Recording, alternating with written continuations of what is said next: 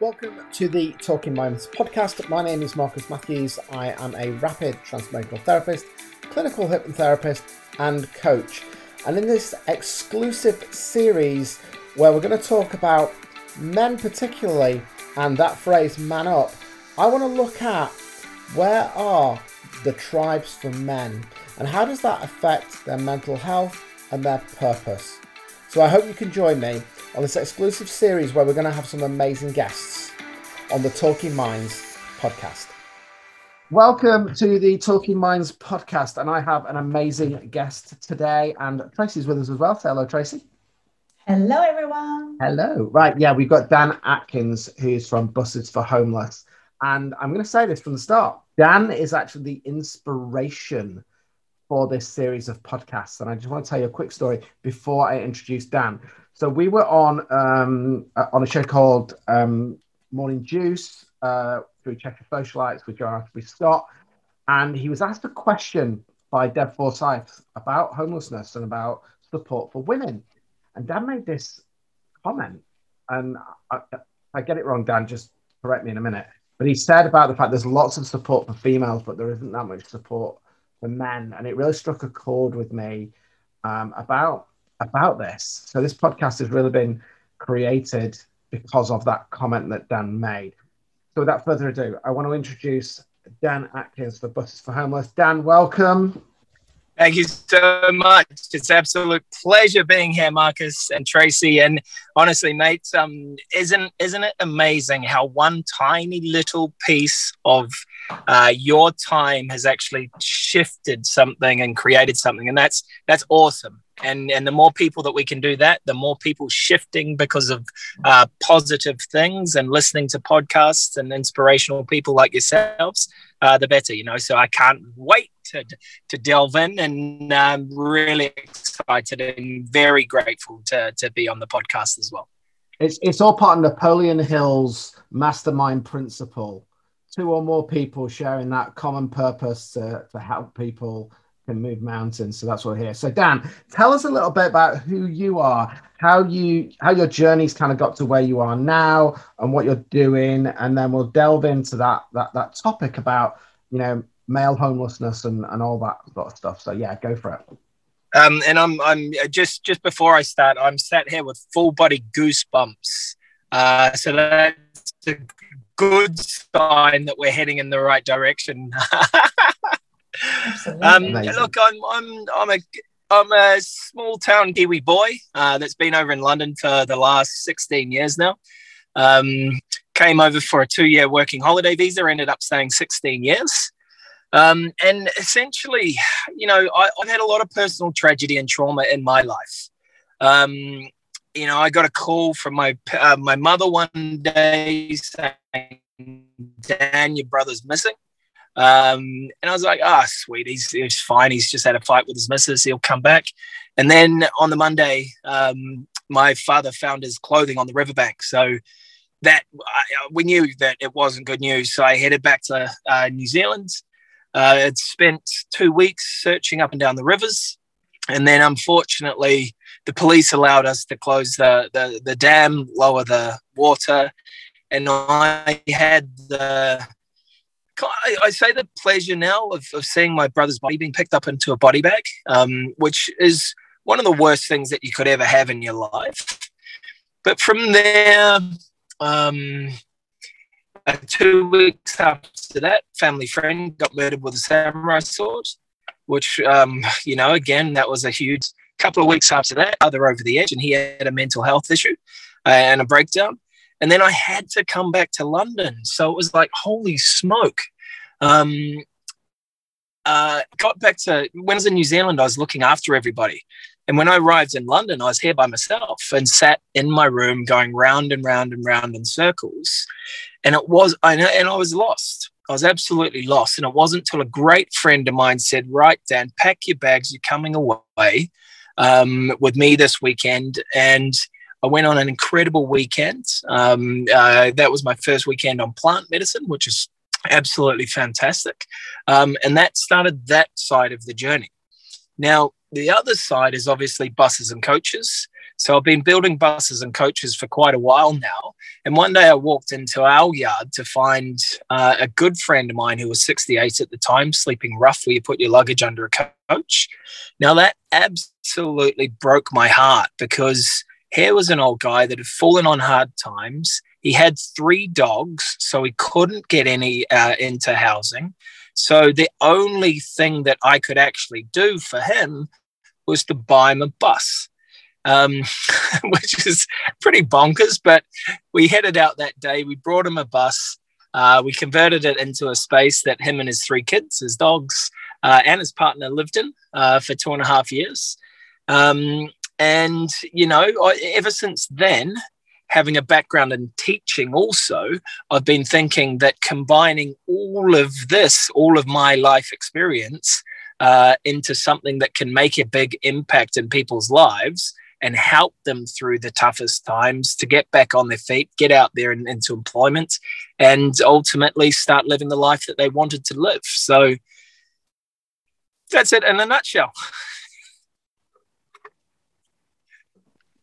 I'm just pausing there because obviously I kind of know the story, but just hearing that, and you say it's, you know, like man and man and man and man, but then it was the dog thing again, you know, because that's a big thing, you know. Huge. A lot of homeless people, I come across this, is that they don't have anybody, and animals are there when they're on the streets to protect them, to have that connection, to be that loving person, and actually they choose the animal over getting accommodation, and that is massive. It is huge. So thank you for sharing that story for us. For Can a start. I just add? Yeah. They choose unconditional love. Yes. At the end of the day, love is the keys to the universe, and that is the care and the compassion and the love is so crucial, and that's far more crucial than a roof over their head. You know, and that's one of the common misconceptions that the government do. It's stick him in a house or her in a house, and that's it, job done.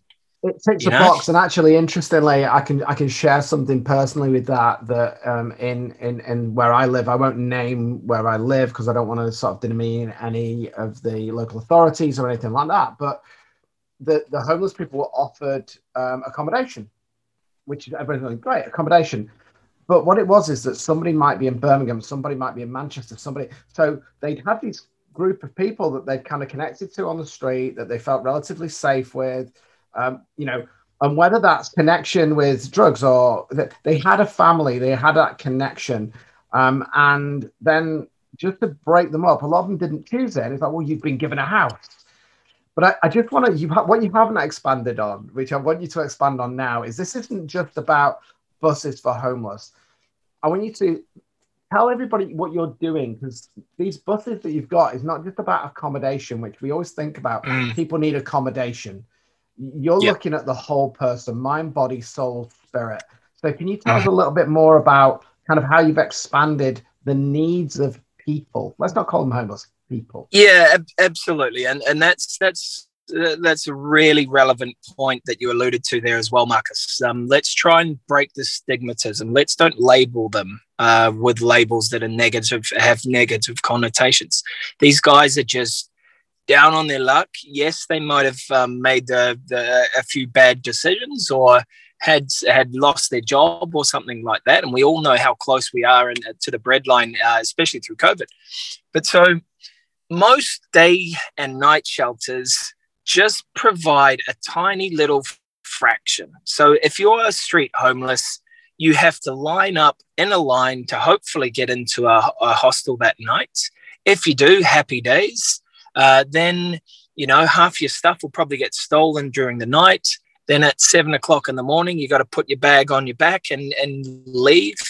And you don't get any traction whatsoever. So we've got 4 buses. One of them's for shelter, one's for learning, one's for eating, and one's for wellness. And the wellness bus is by far and away the most important, but we'll get there. The reason and why we're different is we say to people, here's your sleep pod for the next 3, 6, 9, 12 months. So instantly it gives them that certainty and just that whole weight off their shoulders that they don't have to constantly fight, constantly hustle, constantly think, where am I going to bed down tonight? How am I going to get some food? Okay. When they're ready, we say, go and have a shower, get yourself cleaned up. Where do street homeless people get showered? Where do they get cleaned up? Public toilets, probably the only place. Through COVID, most of the public toilets were closed down. Okay. So it's go and get yourself cleaned up, put on some fresh pants and socks and go and grab some clothes, feel good about yourself again. Then head over to the kitchen bus and grab some grub, sit down. One of the staff will make you some food, or feel free to help yourself to whatever you want. It's like, holy smoke, I could go to a kitchen and get whatever I want and eat it, which just doesn't happen, and then we say, right, chill out. Get your body clock realigned to a little bit more normality, because if you're street homeless, you're awake all night and you're trying to find somewhere really to sleep at some point during the day. So it's after probably 3 or 4 days that you see almost a twinkle or a sparkle back in their eye, and the color come back into their cheeks, and it's like, they get rest and they're well fed and they don't have to constantly hustle. Most of them sleep and sleep and sleep and sleep and sleep. And that's for obvious reasons. But from there, and when they're ready, we start trying to strip back the layers of how and why. Most people wrongly assume that drugs and alcohol were the reasons why they're homeless. However, I believe that they're a coping mechanism for life on the street, but most importantly, life in their heads and their hearts, Marcus. Now, 80% of everything is psychology, and the rest is just stepping stones and holding their hands and working them towards the right people and the right opportunities. But it's that first initial part of the journey that nobody in the homeless sector has really thought about. Everyone just says, give them a job, give them a house, see you later, jobs are good. But where we find people in their journey at that particular time to where they need to be in order to even think about getting a job is just a huge, huge leap. And for some of them, it's too far, and we try not to set them up for failure. So every step of the way, if they do have hiccups, we pick themselves up, help them up, dust them off, give them a slap on the back and say, you've got this. Come on, let's do it. Let's step one step forward each and every day. Yeah, I'll bring Tracy in a second, but one of the things that you just mentioned there is actually what people need is purpose. They don't need a home. When I was in Uganda, I was looking up, we got friends who live over in Uganda, and it was really interesting. One of the things I noticed, these people are living in abject poverty, but they're all happy. And the reason why they're happy is because they've got a purpose every day. They've got something to do. They're being creative, but also they've got connection. And as we know, I certainly know, because I work with people who suffer with drugs and alcohol. Drugs and alcohol is nothing to do with drugs and alcohol. Drugs and alcohol is to do with connection. Mm-hmm. It's actually nothing to do with, it is about taking pain away, but often it can be a learned behavior, or it can just be, I need to connect to something. Yeah. A heroin needle is not going to give you any grief. A bottle of Jack Daniels is not going to give you any grief. Actually, it's going to maybe numb the pain. It's going to take you to another place. It's just going to take that edge off life. And those psychological challenges, I just want to really, I just want to ask a quick question about that. Certainly with men, I'd like to know your experience just with that dynamic between males and females and the psychological challenges and the support that's out there, because this is a thing I really want to chat about on this podcast, is about the support that women may have if they're homeless. We all go through the same challenges. We are humans living in an experience. We're spirits living in an experience. Gender really has nothing to do with that dynamic of how we feel, but there are certain opportunities that are open more to female homeless people than males. And I'd really like to just discuss that a little bit further, because that was one of the things that really inspired this podcast. and then we'll bring Tracy in to see if she's got anything that she wants to add. Yeah, absolutely. And look, if you're female and a female with children, obviously and understandably, you get first rights of the council look after you first. But if you're a single, predominantly white male, you're probably the last on the list because essentially you're probably the most privileged per se. Now that's absolutely bonkers. You know, how could you leave a 68-year-old man to sleep under a coach luggage compartment? That just defies logic, you know, and that literally broke my heart. That was the moment that my life changed, and I'm glad to say that he's now got a roof over his head because of the help and support that we gave him, you know. Do you know what's crazy? So I'm sitting here listening to this, and first of all, I'm completely and utterly blown away by just your backstory and what you're doing, and it's just so humane what you're doing. And that sounds a weird thing to say, but it makes you realise how inhumane the whole situation is. Absolutely, yeah. I'm going to put my hands up, and I am going to publicly say I have previously judged, and I never ever looked at it from the other aspect, which you have both actually just totally enlightened me on, with the aspect that you were talking about with the dog. Because in the past, I've always just thought, got nowhere to live, but you can afford a dog. And I hold my hands up, that is an awful thing to think. But it was from the ignorance of not seeing the other side, not understanding that they were after that, the connection, the love, the unconditional love and everything else like that. So that's the first thing. The second thing, as you were talking, and obviously we kind of got onto the female versus male side of things, is I'm just sitting there thinking, from my perspective, from my background, from the teachings that I've had growing up, it seems that if you see a homeless female, it's because she's been in tragic events. Maybe she's escaped domestic abuse or something like that. It's people appear to be more compassionate towards women, thinking, oh dear, let's take care of her, let's put all these services on. And I'm not saying they don't deserve it, but when it comes to a man, it's almost like, what did you do wrong? There's a lot of judgment there. What did you do wrong? You obviously did something you shouldn't have done, and that's why you've ended up there. Maybe you were greedy, maybe you were awful when you got kicked out of home, whatever it is, but there seems to be this real divide, and it's just, as you were talking, it's just kind of hit me in the face. And I don't consider myself to be very judgmental and everything else as a person, and if I've seen that, then what does everyone else think?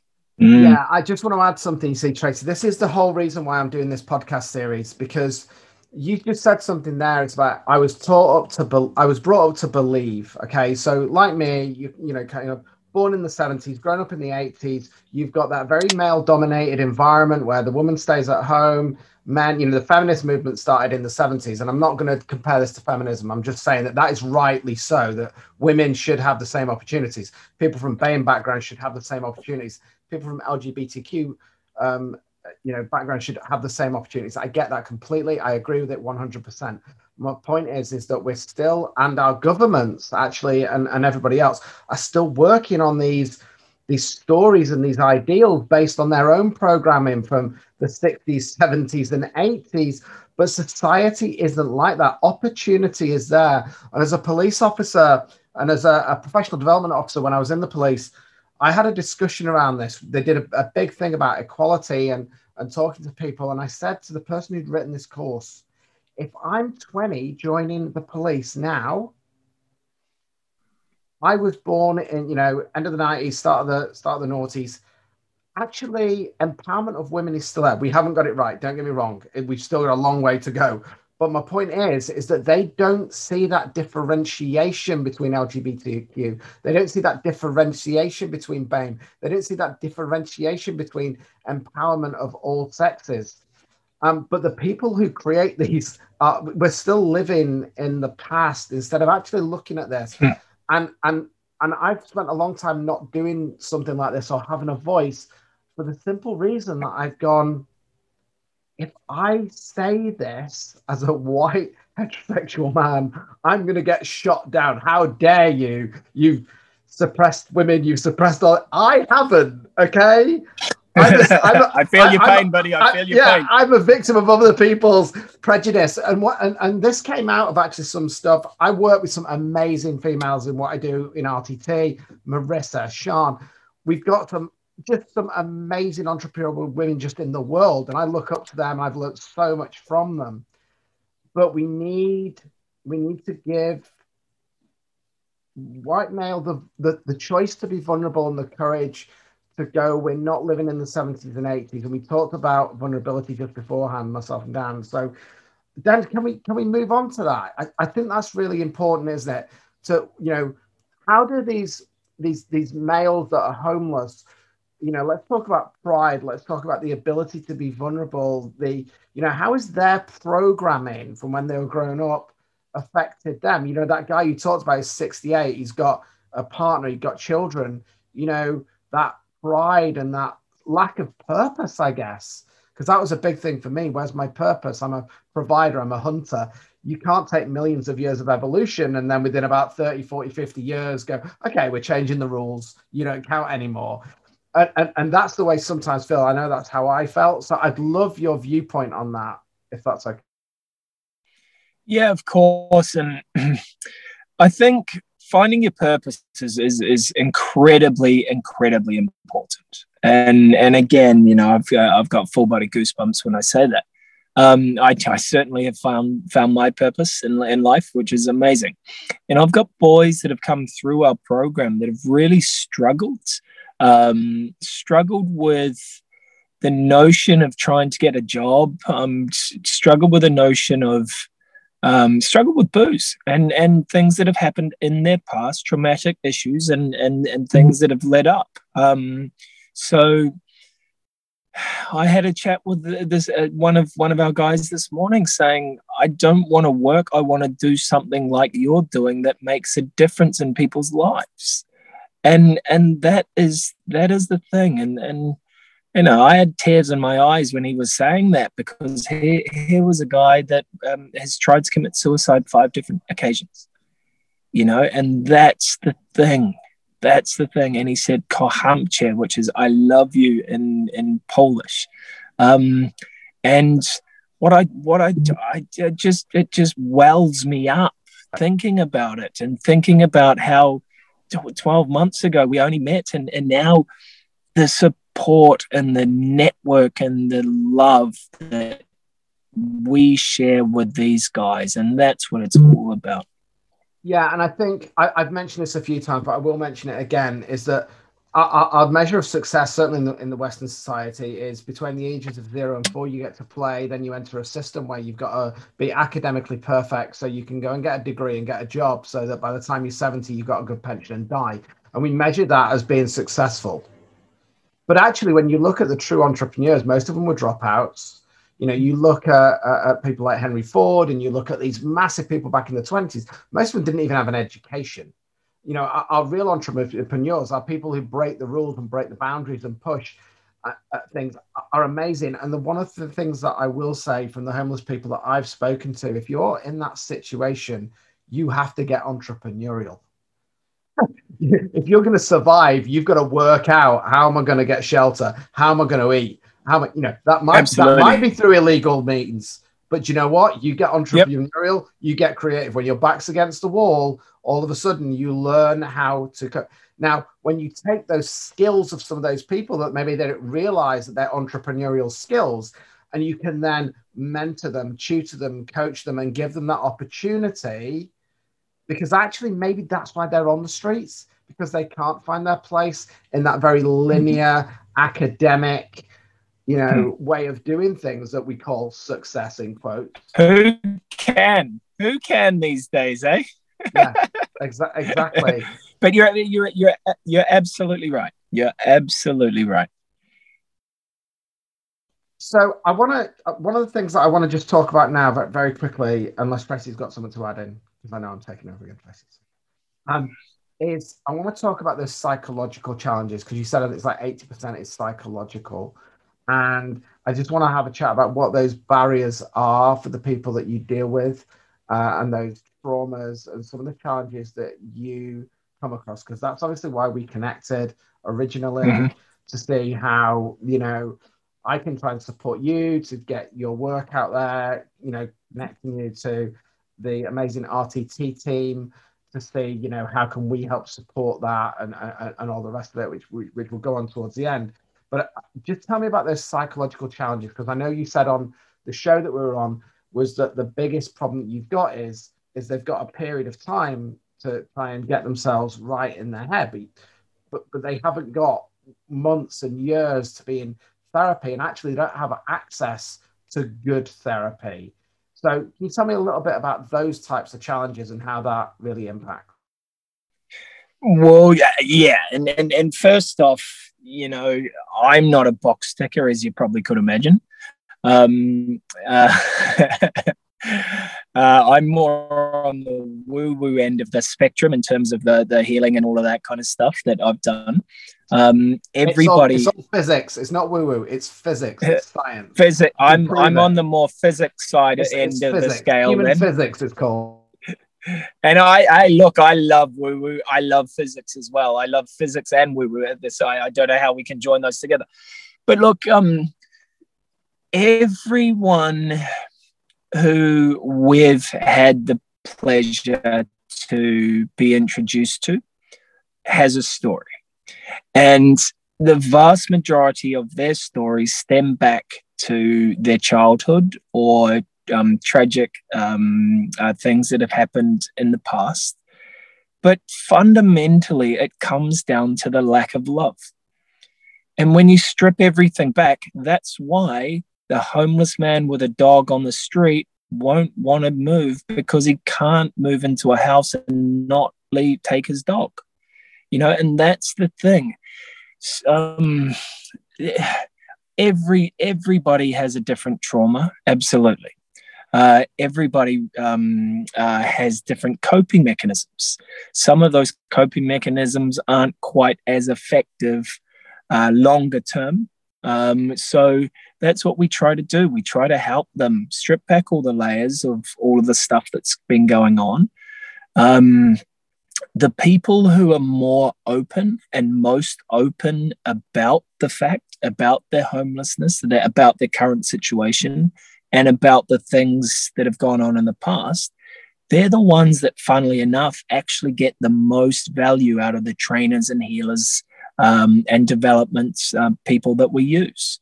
And that's really crucial. The guys that have come through the program and kind of been ashamed or embarrassed about it, you can see that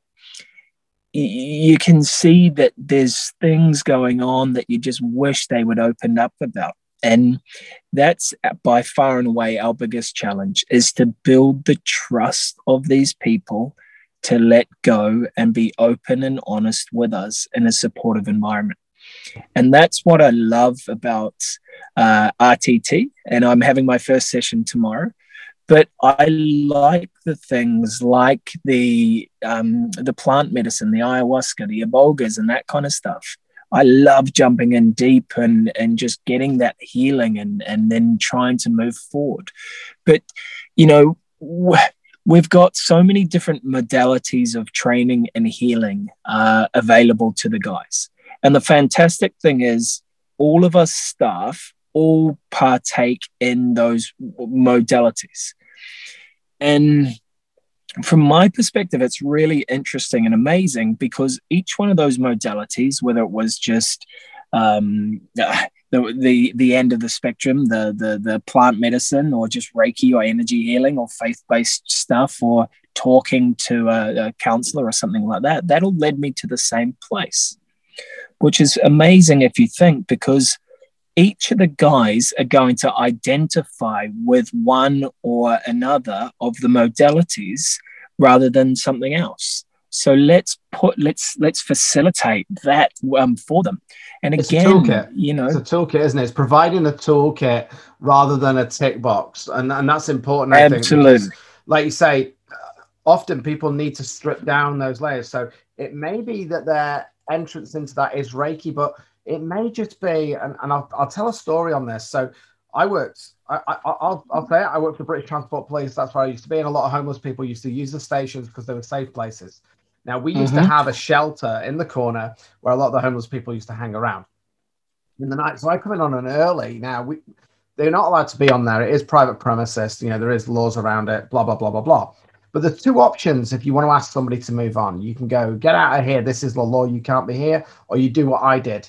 You go in, you get changed. You just check the logs. You make sure there's nothing happening that you need to deal with. Then you go into the kitchen. You make a cup of coffee. You send it out and say, morning, guys. How you doing? Listen, you're not supposed to be on the station. Here's a cup of coffee. Pack your stuff up. And when I come back off, just move on. But if you need anything, just let me know. How many times did I get any grief off people when I did that? Never. What I did get, though, was that those people that didn't know me as a police officer were very, very resistant and argumentative, because their experience around trust was that they were just going to be given the letter of the law. And when I left the police, I spoke to a couple of the homeless people and said, listen, I'm not going to be here. I'm leaving. And I was honored that they said, you can't leave. We need police officers like you. Yeah. But, for personal reasons, I couldn't stay in. And that always kept with me. And I've been in situations where, because of those relationships that I've built, I've been in tricky situations, and I've had homeless people who are ready to kind of back me up. Yeah, absolutely. 1,000%. Because what I've found is, and I've even had, when we've dealt with homeless people, when they've been down on their luck and they've committed an offense and we've had to arrest them, got to do it. But they've gone, I'm really sorry. Now, if it was somebody else, they wouldn't have done it, but they've apologized. Yeah, and I never judged. I dealt with what I had in front of me. Yeah. And of course, at times, I would have a go at them and go, listen, you're not supposed to do that. You know what it is. I'm giving them the letter of the law, because sometimes you just need that. But it was very rare. It was very rare that I ever had any real trouble. And there was a lot, there was a mutual respect there. Drugs is always big in that environment, but they knew there was no dealing. Very rarely was there any dealing that happened when I was on shift. If they knew I was on shift, no dealing happened on my patch, because out of respect, they tended to move away, which is great for me, because it reduced my crimes, which was fantastic. No paperwork, But look, that's just human nature. Absolutely. Be kind. Treat other people how you would like to be treated yourself. And if as you rightly so, if you come in all guns blazing, this is that, this is this, you're going to get a mirror reflection. Yeah. Treat people with compassion, treat people with love, be there for them. And then, every single one of the boys that have come through our program would take a bullet for us, without a doubt. And rightly so, we would for them.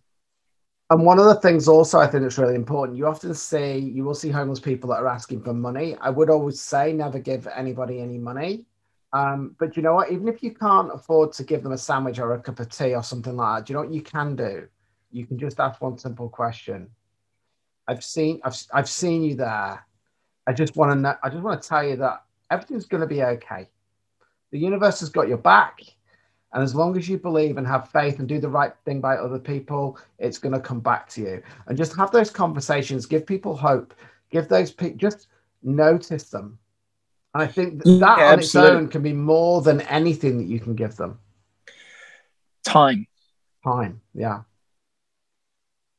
How are you today, sir? How are you today, ma'am? How often do you think those people get that question? And what I say to everybody, I prefer not to give money as well, but I also have been thinking a hell of a lot more on who am I to judge what that person needs right there? You know, Yeah. maybe they do need a fix or something like that. Obviously, me, myself, personally, I'd rather give them my time than money for sure.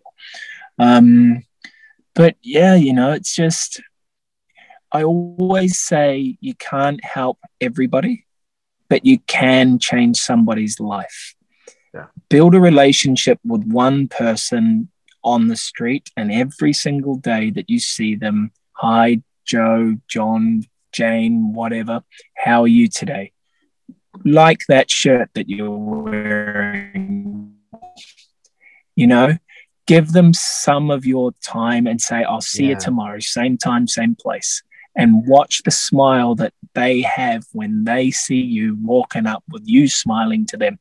And imagine how that makes somebody who feels invisible, how much of an impact that can have on that person's life.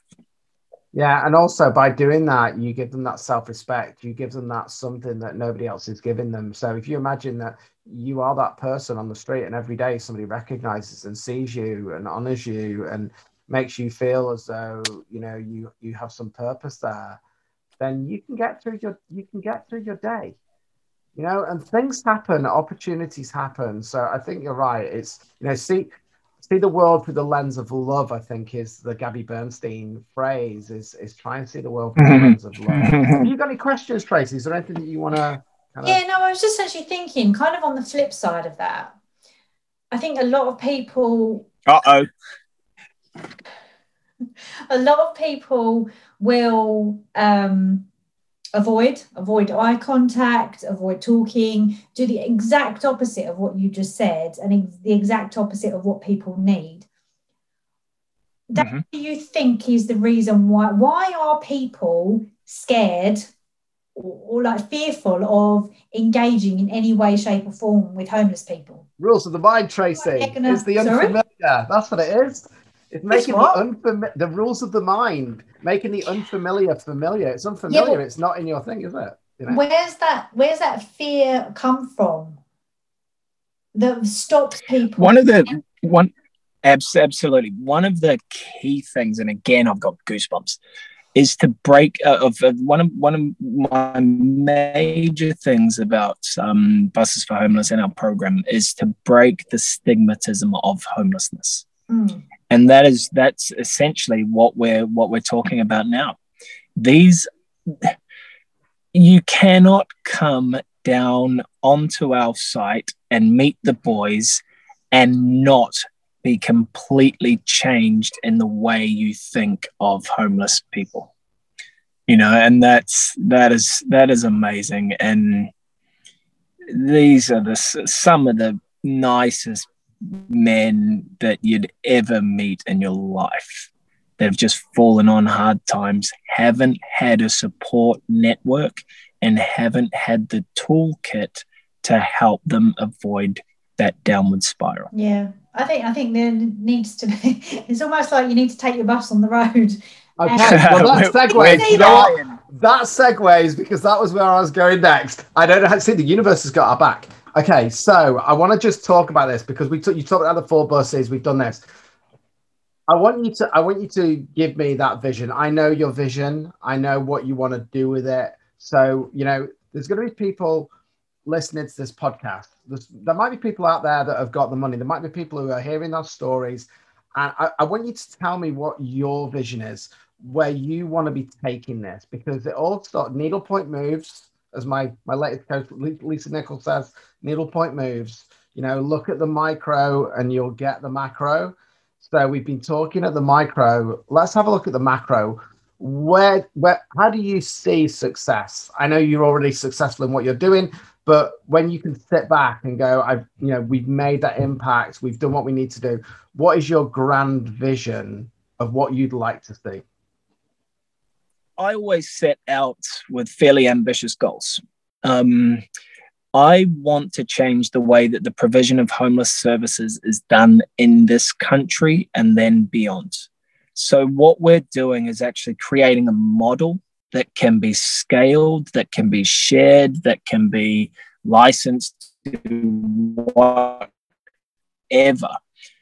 when we create that, then it changes the way fundamentally homeless services is done. So that's where we are. And that's why I love connecting with people like yourselves and the listeners on this podcast. That's why I love connecting with the RTT group and cannot wait for the symposium on the 1st of July. But where we are right now to where we will be in 12 to 18 months is completely different. So we're moving away from the buses because buses aren't safe, which is, again, a whole lot of BS. However, we've taken the guidance from the government. We're listening to the major homeless stakeholders that are out there at the moment. We're moving into modular homes. So fingers crossed, we're very, very close to securing £500,000 worth of modules to house people in single sleeping dwellings, which are just state of the art. So we're super excited about that. When we get into bricks and mortar, then we can create a more sustainable business model around our transformational change model.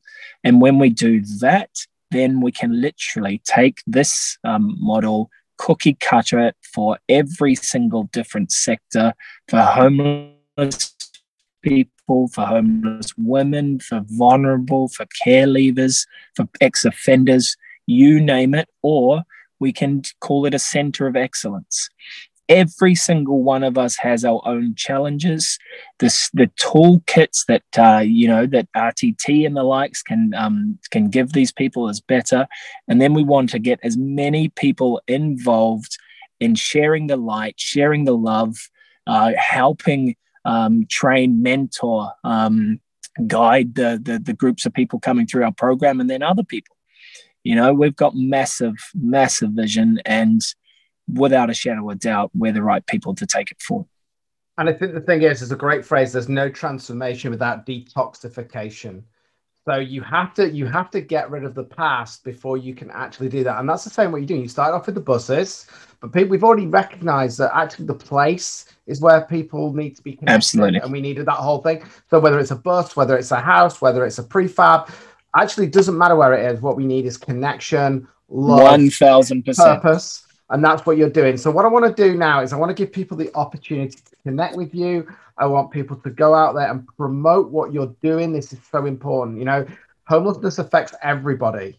I don't care what you say. Even if you haven't been homeless, it affects everybody. It puts so many resources on our councils, on our police, on our health service, where it doesn't need to be. And we've got to do our bit on how we can help. So what I want you to do now is just tell people where they can find you. I know that they can donate if they want to donate, but also I want people who are maybe listening to this that work in this sector, who've listened to your inspirational story and want to get involved and want to find out more. We may have entrepreneurs out there that have got money that can go, listen, Dan, I'm with you. I've got this. I understand it. And I want to help you. I want to support you. I want to give you money to be able to do this. So yeah, just tell me what's going on, and then I'll talk a little bit about the symposium, and then we'll wrap it up. Cool. And yeah, so one of the key things I always say as well is homelessness is a community-wide issue, so it needs a community-wide solution with as many stakeholders as possible coming together to collaborate, work together for the end user. If you have been kind of inspired or would like to follow our journey, please visit our website, which is buses4homeless.org. So buses4homeless.org. We'd love you to reach out, connect with us on socials, click our volunteer form and fill out a volunteer form. Anything you can do to help would be absolutely brilliant. Thank you very much for your time and listening. And of course, Marcus and Tracy, thank you ever so much as well. Yes, I just wanted to mention, so I reached out to the RTT Method team, which is our kind of part of our clinical research team with Rapid Transformational Therapy and Marissa Peer. And I basically said to them, if you don't get the one person you need on this panel, this symposium that we're doing on the 1st of July, where we're going to be talking about anxiety. We're going to be looking at all the different ways in which we need to change things around well-being and all that sort of stuff. I'll pop that in the show notes. Dan, we'll put all the other stuff in the show notes as well. But Tracy, do you want to ask the final question? Because Dan doesn't know we're going to ask the final question. So no. This is fine, but it'll make you think. So Tracy, I'll leave the last bit up to you. Okay, so Dan, every time we do a podcast, we ask our guest to either create their own or think of their favourite quote to share with the listeners. We've got this. Perfect. Love it. We've got this. With simplicity is best. We've got this. I've said that. I've said that so many times, and it's so simple. We've got this. With an arm around whoever you say. Okay, so with that, I'm going to end this podcast by saying this. We've got this, and Dan, we've got you. Amazing. So we're behind you. We're supporting 100%. You. And you're doing amazing work. And let's make that dream of yours come true. So anybody who's listened to this, anybody who wants to find out any more, get in contact with Dan, leave some comments on the podcast. And more importantly, share this podcast. And the next time you see a homeless person, just say, how are you doing? And what do you need right now from me? And just spend that time. So thank you very much, Dan. Thanks so much, Dan. It was really And with that, I think that's amazing. A perfect way to end. So thank you very much.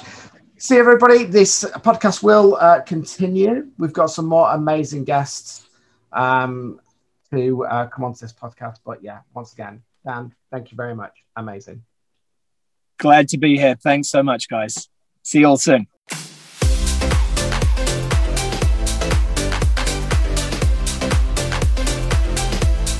If you enjoyed today's podcast, why don't you come and join us at facebook.com/talking_minds. And don't forget to give us a little like.